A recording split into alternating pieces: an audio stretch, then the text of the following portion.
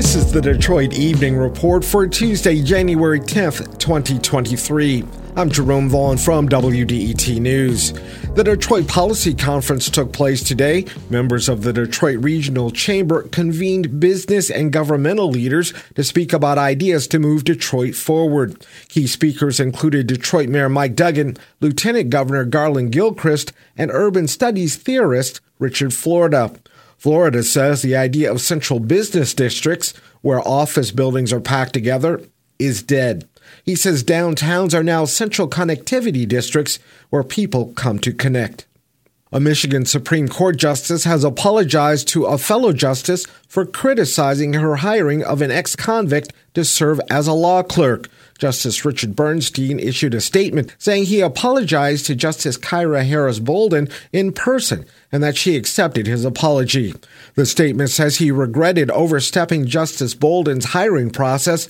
Bolden had hired Pete Martell, who had served 14 years in prison after robbing a store. After being released in 2008, Martell turned his life around and worked to get a degree from Wayne State University's law school. Bernstein also apologized to Martell. The availability and affordability of high-speed internet will be the focus of discussion at a special meeting in Detroit tomorrow.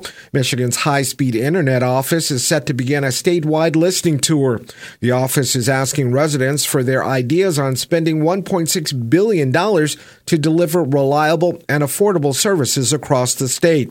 Detroiters will be able to speak with state officials about their internet needs. The meeting takes place from 2 to 4 p.m. tomorrow at Focus Hope on Oakland Boulevard in Detroit.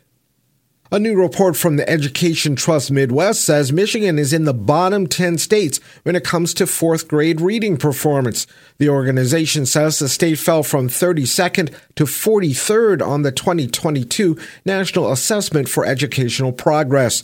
The study also says the Detroit Public Schools Community District lost approximately a year of instruction in both math and reading. Detroit Metro Airport has been ranked second in the nation in on-time performance. That's according to a study by a London-based aviation analyst firm. The Free Press reports that nearly 83% of flights departed Metro Airport on time, that's just below Salt Lake City, where nearly 84% of flights left on time. The same data has Detroit ranked number 4 globally. And Vice President Kamala Harris is scheduled to visit Ann Arbor this week. The White House says Harris will highlight the Biden administration's work to battle climate change. Other details about the visit have not been released yet. Thanks for joining us for the Detroit Evening Report. If there's something in your neighborhood you think we should know about, drop us a line at DetroitEveningReport@WDET.org.